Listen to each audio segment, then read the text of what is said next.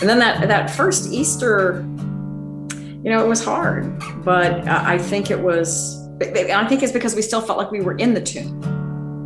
And I think that's why the Easter was hard. So I'm not so sure that first Easter was as jubilant as it was certainly this year.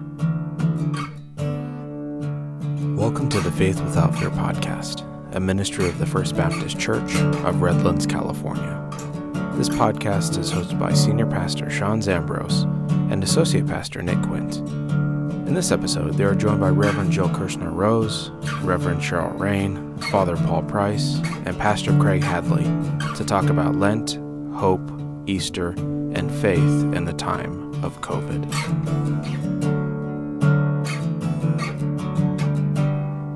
It isn't often you get a bunch of pastors, ministers, reverends, friars, and friends in the same place to talk about Easter time and Lent and theology without, it turning into a fight. But I'm blessed, and Sean and I are blessed to have friends from across Redlands right now, ministers in the gospel of Jesus, to talk about all sorts of fun things, very light topics and concerning COVID, hope, faith, Lent, Easter, very easy, simple topics that we'll be out of here quick, y'all. But if you are Cheryl, Pastor Cheryl, we'll start with you. So if you could just tell our audience, who you are, where you minister, obviously you're Pastor Cheryl, where your church is and how long you've been doing it, and just kind of, just introduce yourselves to our audience. You've been on the show before, if I recall. Yeah, Pastor Cheryl. I serve the First Presbyterian Church of Redlands, and I just passed my 4-year anniversary there.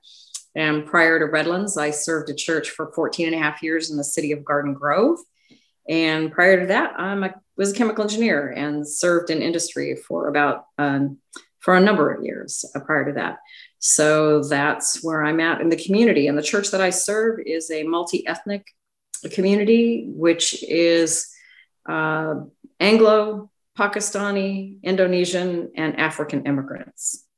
I'm Father Paul. I'm the priest at Trinity Episcopal Church in Redlands, and I've been there since 2013.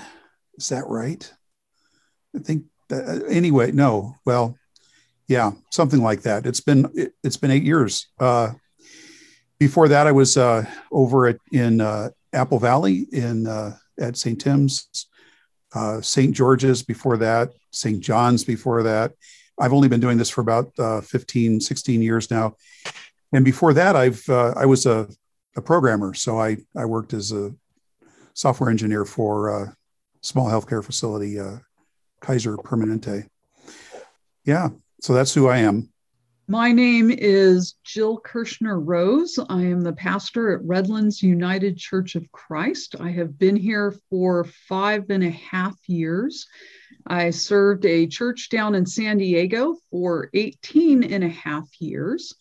And I am now serving the church that I grew up in. I was born and raised in Redlands, grew up at Redlands United Church of Christ, and have come full circle. And I am glad to be here today. And my name is Pastor Craig Hadley. I'm at Paradox Church, which meets on Cajon Street. And we started our church about 5 years ago. And I've been a pastor in Redlands since 2010. But I've been at Paradox for the 5 years of its church's history. And it's great to be here with everybody. Great to be together. So it's been a year. Can we say that? It's been a year. We talked about this on the last episode, and Sean and I talk about it often, and it seems to be a topic that comes up. My son was born the day of the California lockdown in 2020. Had he been born a few hours later, I wouldn't have been able to be in the delivery room with my wife. I would have been outside. And so looking back at that time, that week of March, maybe the month of March, with all that's been going on, do you recall kind of where you were during that time, and just kind of, we might say, the change the church was forced to undergo very quickly and very suddenly at that time, and kind of your spiritual existential kind of state with having to deal with that? Because I've talked with, it's every minister I'm a friend with. I've asked that question, like, how has it been starting at that point, and because it almost feels like it's a trauma thing for many of us, I imagine. Jill, you're to this part of my screen. So I'm very curious, with our UCC brothers and sisters and friends, just kind of reflecting on that time, where did you kind of find yourself? And of course, that's close to the time of Lent and Easter, and it's, to borrow Craig's phrase, it's a little paradoxical, it seems, but maybe not so much. But what were your kind of thoughts as you reflect on this time back then? It was a very emotional time. I remember the first Sunday of March 1st, we had Communion Sunday. And afterwards, one of the women in the congregation approached me and she said, with the coronavirus, why in the world do we have communion today? And I thought that was a bit extreme. And I thought, well, of course we're going to do communion just because there's coronavirus in the world. It hasn't come to San Bernardino County yet, hasn't affected our church yet. And then on March 7th, which was a Saturday night, a friend of mine who's in the healthcare field sent me a text and said, make sure that you and your congregation do not hug each other tomorrow with COVID. And I said, no, that is extreme. We love to hug. We're going too far. And she says, no, it's really important. You don't hug, you don't shake hands. And I thought, no, you're taking this too far. But she's in the health field, so I did give a little credibility and thought about it through the night. And so the next morning I stood up and I said, there's this thing called the coronavirus. And so just, do some elbow bumps with one another. We're not going to hug. We're not going to shake hands. Maybe do the I love you sign or, do the namaste bow. And I thought that was extreme. And then it was that week, and that was our last in-person service was March 8th, 2020. And as I watched the week unfold, the board decided to meet on March 13th, which was a Friday the 13th. And the decision was unanimous. Okay, we need to stop in-person services for 2 weeks. And I just thought it was going to be 2 weeks, quite honestly. I thought 2 weeks, everyone will do what they're supposed to do, stay indoors, the virus will leave. And even that seemed extreme to me. That seemed extreme to close the church building for 2 weeks. But I thought, okay, that's all, in 2 weeks, this will be done and over with. And then Holy Week came around, and of course we were still closed. And that was probably one of the most emotional Holy Weeks for me, because I was so used to this church booming during Holy Week. We do a big Seder meal, and there are people in the kitchen generally cooking, and you've got the choir doing their rehearsals and the trumpets and the Easter lilies coming in. And I was the only one in the church building. And I just wept and wept and wept all week long. I thought this is just really so grim. And then it kind of hit me as I looked into the sanctuary, the empty sanctuary that was so empty and so stark, that perhaps the empty sanctuary was the most tangible form of showing the empty tomb.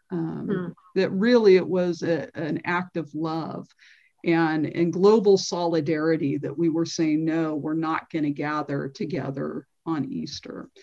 So, but that was a very, very emotional week for me. And I've often referred to this last year as not just going through Holy Week, but we've been through a holy year of death and tombs and grief.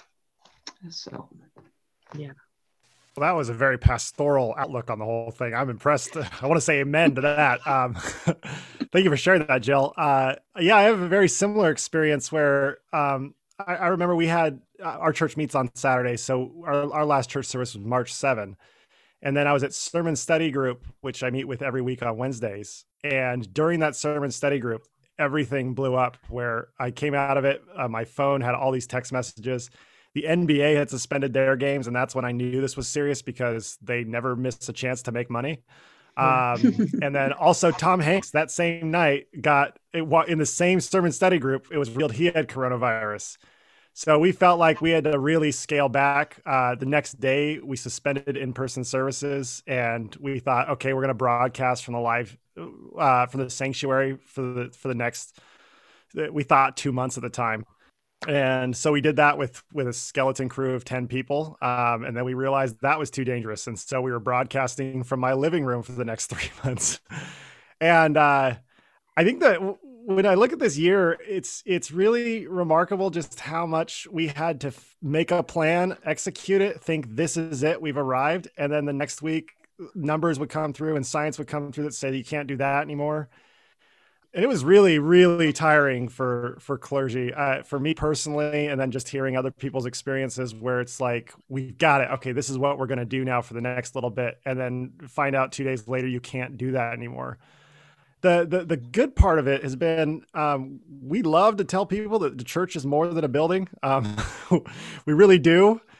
We found that out in the past year, that's for sure. It was really interesting how much this was an identity gut check on what we actually were. And, you know, we're all pro gathering again and think that it's a good thing that we meet in person. But I think that every pastor I've spoken to, particularly the pastors in this room, have all kind of found a renewed or a redefinition of what it means to be a congregation of Christ.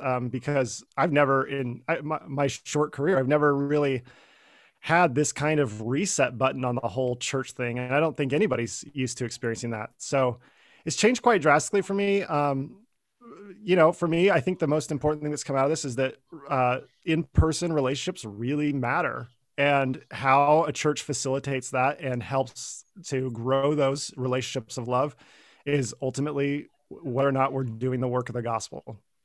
Yeah. I think in a way that we've all gotten to know each other better because of this. And Craig, you know, really, maybe we met before COVID. I'm not sure. Did we even meet before COVID? But we certainly I joined the group right after COVID started. I met with Jill and JT at a coffee shop right before COVID started. Yeah. So, I mean, I don't even know what you look like from the shoulders down, you know, but I think but we've gotten to know each other better. I think all of us have, even those of us who knew each other better. And the fact that I think my very first Zoom meeting was with you, and where we were going, okay, what are we all doing?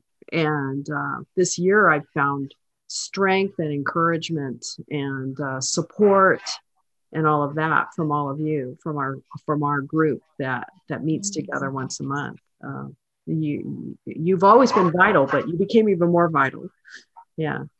Yeah. At the beginning of March of last year, I was at a contemplative retreat.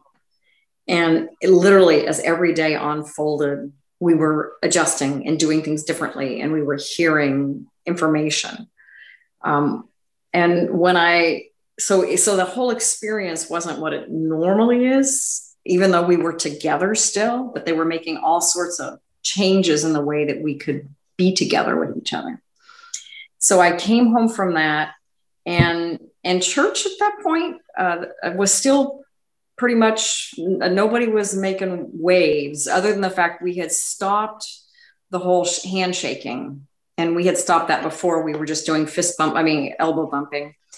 And we met all the way until March 15th. Our last Sunday was March 15th. Mm-hmm. We only had about 50% of the people who came.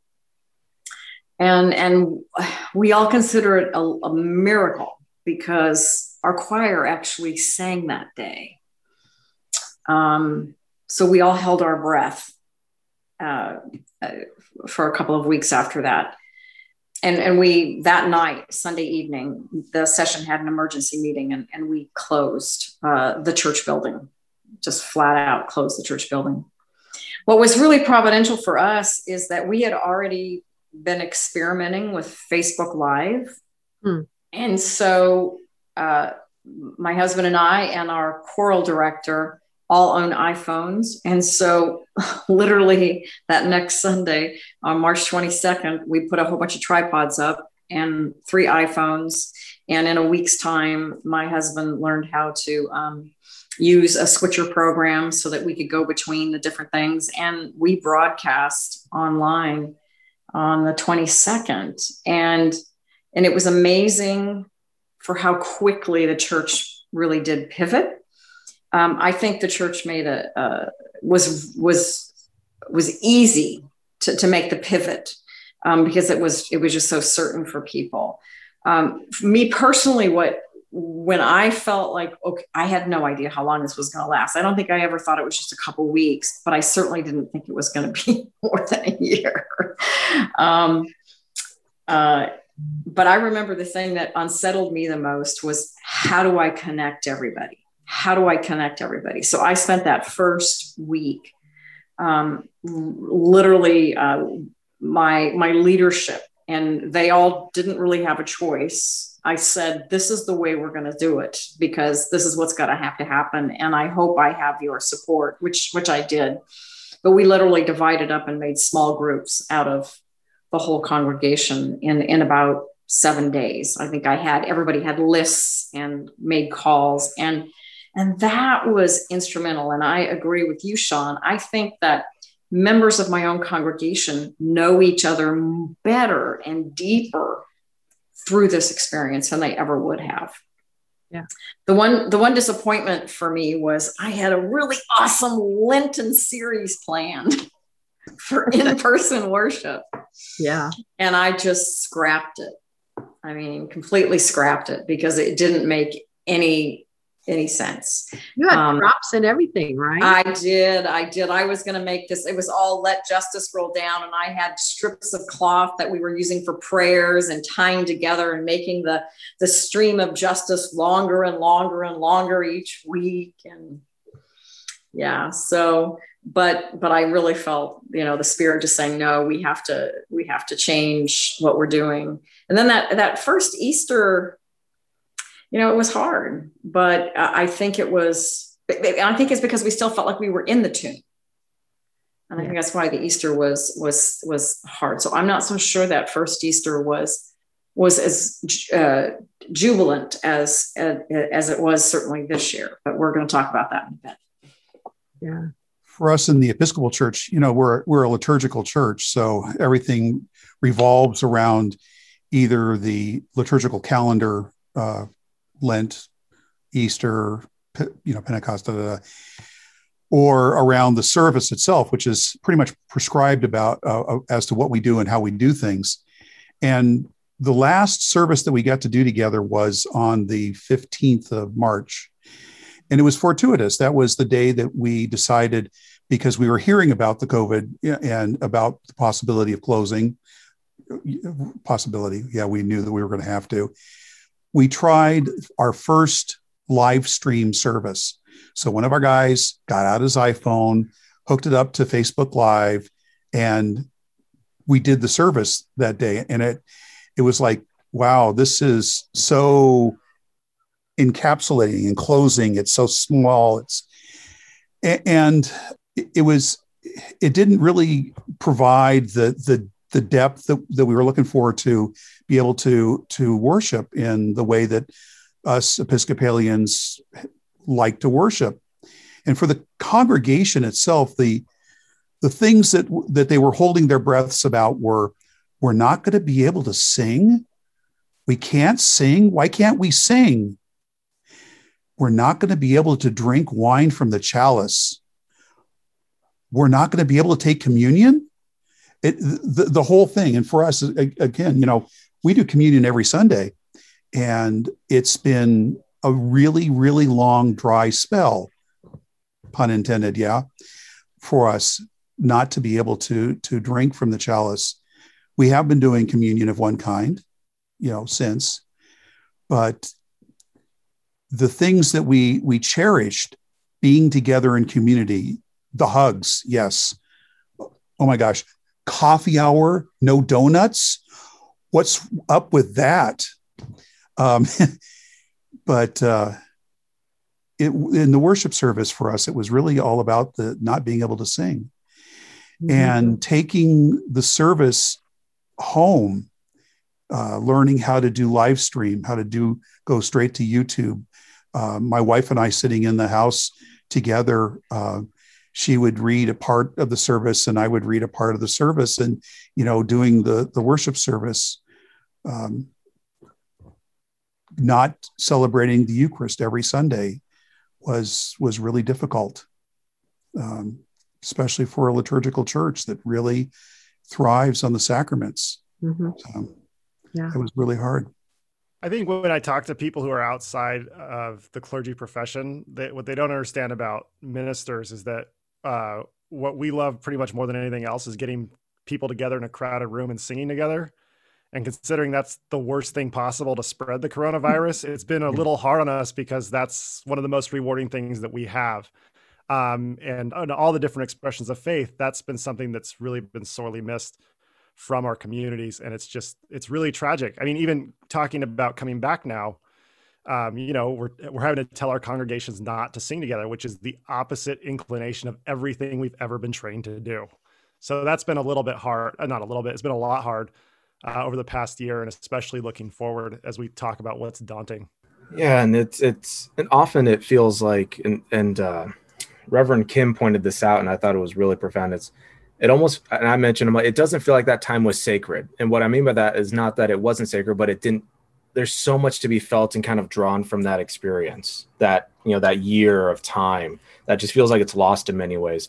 And Kim pointed out that no, God was present in that time as well. And I'm wondering, now that we've kind of had some time to reflect upon this together and to think a bit about it more, now that we've gone through Lent and Easter at this time, and we've had, there's a little bit of time in between, at least the services and stuff like that. What are some things that kind of stick out to you that maybe build upon the experience of the past year, that clarify, or just, I'll tell you, sitting on the grass with Pastor Sean, and social distance, mass, and having my 1-year-old son crawl on the grass of the church as they're doing music and Sean's preaching, I'm sitting there going like, I'm not going to cry, but if I was going to cry, I'd be crying right now. And just that being togetherness, that, it's not, you're always doing church, but just being together, there's a sacredness to that. It feels like in many ways, it's not that it wasn't there, but it wasn't felt in the certain way that we're used to. So I'm wondering if maybe we'll go back to Paul, because I imagine liturgy and all that, it probably has a different feel, at least for me, and Pastor Sean and I, to some extent, maybe in the liturgical tradition. But what's something so what are your thoughts on kind of the now and the then? Well, Holy Week 2020, for us, Holy Week is an 8-day week, and it is for all of you too. We start with Palm Sunday and the triumphal entry into Jerusalem, and people are not together. There's no waving of the palms, no shouting hosannas, none of the arms raised and singing and shouting, those kinds of things. 2020, we did Palm Sunday from my house. Quiet. Maybe the occasional cat. That's it, And then this year, for the first time, and we actually did a couple of garden services, mass on the grass, so to speak, on our lawn. We had people together, and we had an opportunity to have palms out, but there was no hosannas because you can't shout out. You could raise the palms when I would say, let us go forth in peace in the name of Christ our Lord, amen. But there was no shouting. It was sort of a secret. Don't tell anybody, let's not get too excited about all this. But there was this anticipation, this thought, maybe this year, Easter will get together and we'll be inside the church. But of course, we knew that wasn't going to happen. Everybody was purple, and we had to stay outside or do just the live stream. But moving forward through the week, for us, every day of the week, we would have Eucharist, with the exception of Good Friday. It would have been consecrated the day before, and Holy Saturday, nothing on Holy Saturday until we get to the Easter Vigil. But we didn't have those services.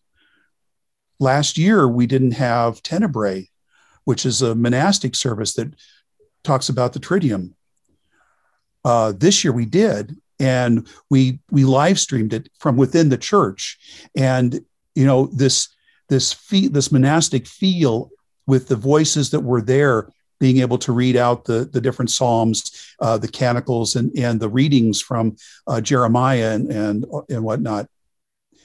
And then Maundy Thursday, such a big disappointment. Last year, we didn't do a Maundy Thursday service because it was just my wife and myself. But not to be able to wash the feet of another, not to be able to hear those words of Jesus telling us that we are servant to one another, and to express that in such an intimate way, washing somebody else's feet, allowing yourself to have your feet washed. Scary things for some people. So we got to Maundy Thursday this year, and as I said, it was sort of a little bit of a disappointment. But this year, because we couldn't do it last year, stripping the altar, taking away all the trappings in the sanctuary, and reminding us that church had not yet begun, because Jesus had not died for us, had not raised from the dead yet, that we were in this never land, this place, which is where we've been for the last year anyway. But this stark reminder, and the actual physical doing of the stripping of the altar was incredible, because of the reminder that it was going to, that it hinted at. And then spending, I say this, spending Good Friday with all of you was amazing. It was like we were all together in our upper room, and we were talking about what it meant for us to hear Christ from the cross. And just being present, even though I couldn't touch any of you, our spirits were touched, every one of us. That was Good Friday. That was way more than we could experience, that I could have experienced over the whole last year, having Good Friday with all of you. That was just amazing. And then we came out of our shells. And for us Episcopalians, we have this thing called the Great Vigil of Easter, where we read from salvation history, remind ourselves again what God did for us in the Old Testament, so that we can make ready for Jesus and for his resurrection. And we light the candle, and we light the new light again. Every year we light a brand new candle to remind us that Christ is risen, that the light still continues. That was amazing. And then Easter Day, two baptisms, and all the people out on the grass. And we weren't in the church yet, but we were back together again. It was really a resurrection Sunday. It really was. It was just marvelous. So liturgically, this year more real than years in the past for me. I think for me, the thing that really stuck out between last year and this year was last year was just so devastating in the fact that it was like so far from what we knew. And not only that, but I think that what we forget about a year out from Easter 2020 is how little we knew about the virus. I mean, I remember I was terrified to touch my steering wheel about last year around 2020, because we didn't know if it would transfer on surfaces, and wiping down my steering wheel in my car after going to get groceries and wiping down groceries. Some people did more, some people did less, but it was the most dreadful Easter Sunday that I remember in my lifetime. Our church has a tradition of, we go up to Blue Mountain in Colton and do an Easter service up there as we welcome the sunrise, for the symbolic nature of, darkness into light. And in 2020, there was only 3 of us that were there, and we live streamed it. This year, we had our first gathering on Easter Sunday at sunrise since March 7th of last year. And it was, as Paul said, it felt like a resurrection moment from the community. And what's hard is it felt like it didn't feel like a 100% resurrection. And I think that's how we're all feeling right now because, we still had a distance. Everyone was wearing masks. For me, Because He Lives is the Easter jam of my lifetime. I love singing that song on Easter morning. And just hearing the words, because He lives, I can face tomorrow. And we had to ask people not to sing. And, so it was still like a little bit of that, but it was definitely headed in the right direction. On top of all of that, everyone has social anxiety, and they have that because we haven't spent time in groups like this in a long time. And it's really interesting how many texts I get afterwards where people said, I'm sorry if I was distracted or I wasn't listening fully. I think that that people right now are feeling very insecure in social settings, especially ones that were so easy before. And I just want to say that if anybody's feeling that, whether it's in church or in an office or anything else, as we start to reintegrate and get back to what it was, it's okay. You're not alone in feeling that, because we've experienced that pretty heavily in church settings. And as these things slowly get back, it definitely feels like a giant step of hope, but at the same time, I don't think anybody felt like we were fully there yet. So it's been an interesting journey over the past year. That's for sure. Yeah. The church I serve, one of the things that was incredibly life-giving during the midst of COVID for us is we brought a third of an acre on our property from a really yucky piece of land to an incredibly beautiful park. And the park is dedicated and opened to the whole community. So it's not, we didn't make it private. And that park, so Easter morning was the first time the whole church gathered and together in that park. And it was incredible.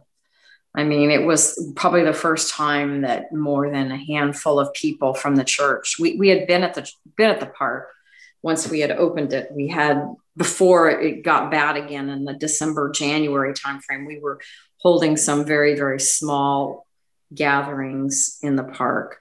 But to be able to worship together, and we didn't do singing, everybody was masked, everybody was social distance, and we just had our one cantor who sang for us all. So there, it was a great resurrection, but I still think it was restrained.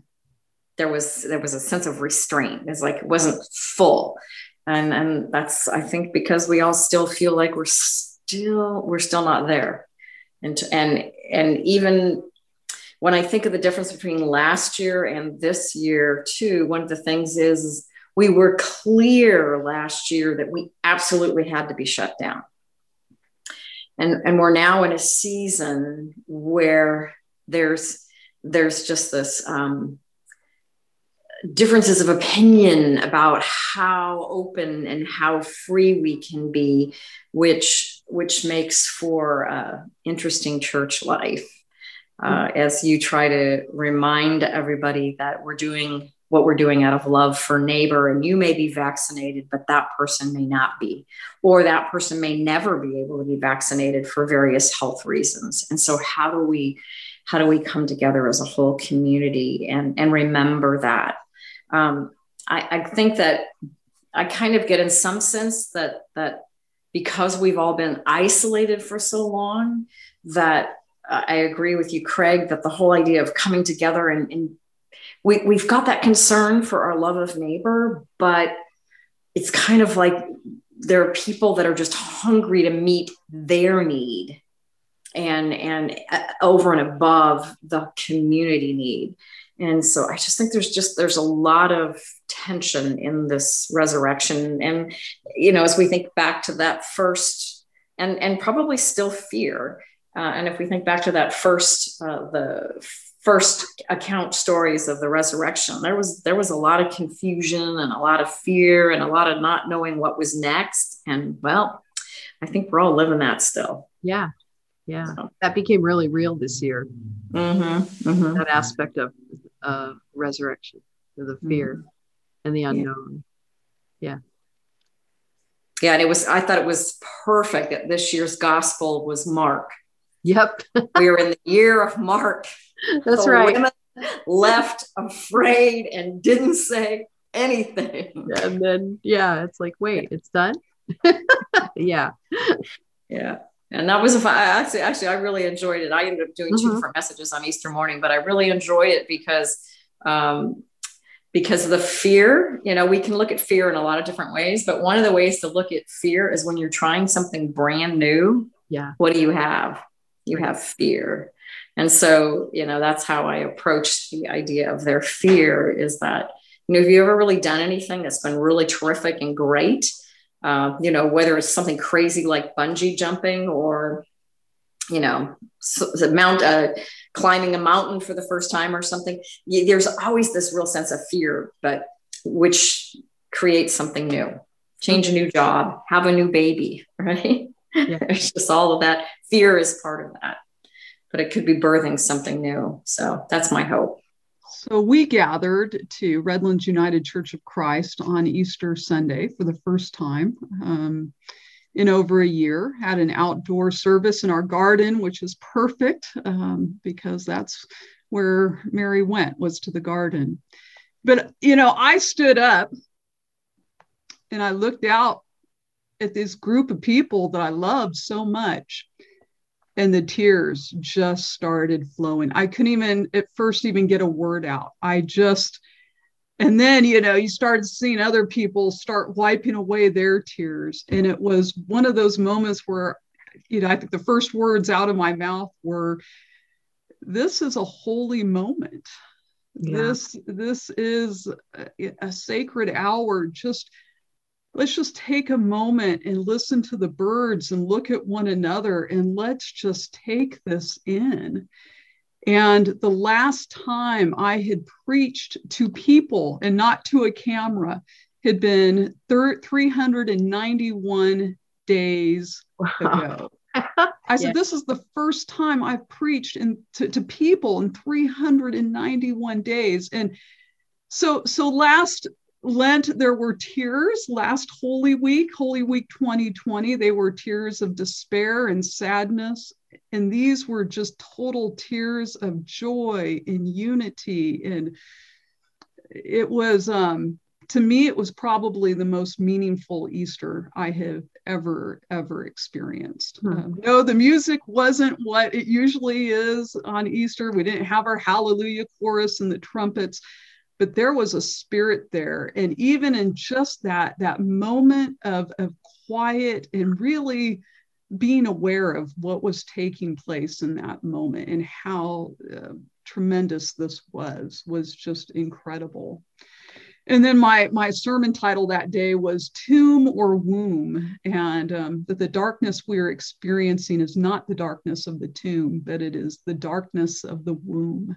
That this is an opportunity for new life and new hope and new possibility.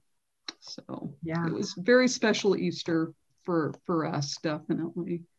Where do you see the church going and rediscovering those sacred moments and not just letting them be confined to that one time at that 1 year? So where do we go from here as the Church of Jesus Christ? Or what is your hope or your vision for that? Well, I'll tell you something that was amazing through the year was that we created new communities. For us, again, the liturgical church, doing the daily office, which is a monastic office, and I don't know how we're going to not continue to do this, but for 6 days, Monday through Saturday, we have been doing morning prayer and evening prayer, reading the daily lectionary, discussing the readings, having fellowship on Zoom. And we've gathered people from the East Coast, Cape Cod, all the way up to Juneau, Alaska, and Hawaii. And this is a new group, a new community that's come out of all this. I know that looking at the followers of our YouTube channel, that some of them, we have more people who are not just Redlanders who have been joining us on Sundays. We've got to continue to do this. We have to continue to keep the communities that we have built in this electronic age alive and together, so that they can be added to by the non-electronic age folk who couldn't make it on Sundays, but will be able to make it in person to the church. So I think that this is something new that we have to learn to do in this day and age. One of my frustrations was that a lot of the information I wanted to send out or did send out was through the website, through email, and I would get complaints from people, but I don't do email or don't check the web. But do you check Facebook? Well, yeah, of course. Okay. So then you can do the web, you can do email, right? It was interesting finding out all the people who really could do email. Yeah. It was amazing, actually. Well, my certainly hope for the church is that, one, we've learned that we're more resilient than we thought we were. And we also we learn that change is okay, that we can actually do it, that change is not an evil word in churches. And also, I certainly agree with Paul, is because of my multi-ethnic congregation. I mean, we have people from Africa, Indonesia, Pakistan, people in England, people literally from around the globe that have been worshiping with us. And so, how do we cultivate this new way of being church? Yeah. And realizing that we need to help grow disciples in just a multitude of ways. And being in person is one of the ways, but not the only way. And we've learned that. So my certainly hope for the church is that we continue to be able to live in a space that always brings us to a new edge. Mm. And hopefully that it doesn't take a crisis to help us get there. Because, God, I always said that phrase about Jesus came to comfort the afflicted and afflict the comfortable. And we have all been afflicted. Our comfort has been afflicted. And churches can become too comfortable. And then churches turn inward. And so I think this is really an opportunity for us to learn how to continually look out beyond ourselves, because that's the gospel. The gospel is not just about me, but it's about us. And it's about how we, and not only just us humans, but us as all of creation. So there's just so many opportunities for us to look at ways to be the church in a new way. And so that's certainly my hope for the church. Mm-hmm. Yeah, I mean, I would agree with that, Cheryl. I think we've been the church in the diaspora, right? We've been scattered about. But the church in the diaspora doesn't mean that it's the church that has disappeared. It means that we're learning to connect in new ways digitally. And how blessed are we that the last time there was a pandemic, there was no Zoom and live streaming. And even 10 years ago, this would have looked so different. Yeah. And so if there was going to be a pandemic, I'm glad that it waited until 2020 to that's right. It's certainly, we've got people all over the country as well, and we're connecting in rich and beautiful and many wonderful ways. Yeah. Yeah. Go ahead, Paul. Just the last thought. Phyllis Tickle talks about how the church does a garage sale every 500 years, right? And he was talking about how we are at the age of the internet, and the web was our garage sale moment, like 500 years ago was the press, the printing press. Yeah. And we really never realized it until now. Mm-hmm. Mm-hmm. Right. Yeah. Right. Mm-hmm. Sorry, Craig. No problem. I was just going to say that if there was a way that we could go back and do this podcast a year ago, I wonder what we would have thought our churches would have looked like a year from now, right now. Right. Or anything. I would have probably been doom and gloom, like we're never going to survive this. People are going to feel abandoned, all of this other stuff. But I think that this is what's so exciting about the future, even though it is daunting right now, is the fact that we went through one of the worst kind of things that churches could experience as far as, how to keep a community together. And even in this too, we found that there's still a way to communicate the gospel, that people still find value in it, even when there's all kinds of barriers. And it ultimately is a testament that God still is where God should not be.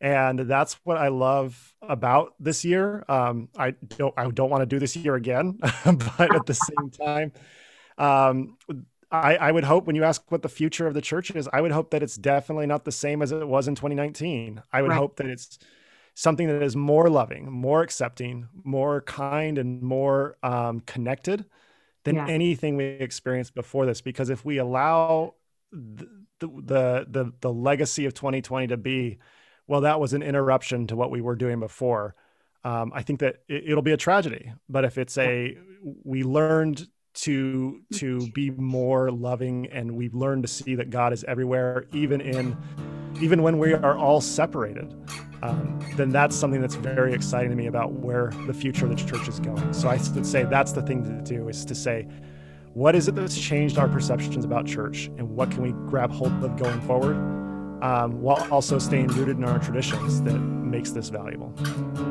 Yeah. Thank you for listening to the Faith Without Fear podcast, a ministry of the First Baptist Church of Redlands, California. Our music was composed and written by Garrett Zambros. If you're looking for a church home, we encourage you to browse our website at www.fbcredlands.org, where you'll find our sermon series and links to our YouTube channel.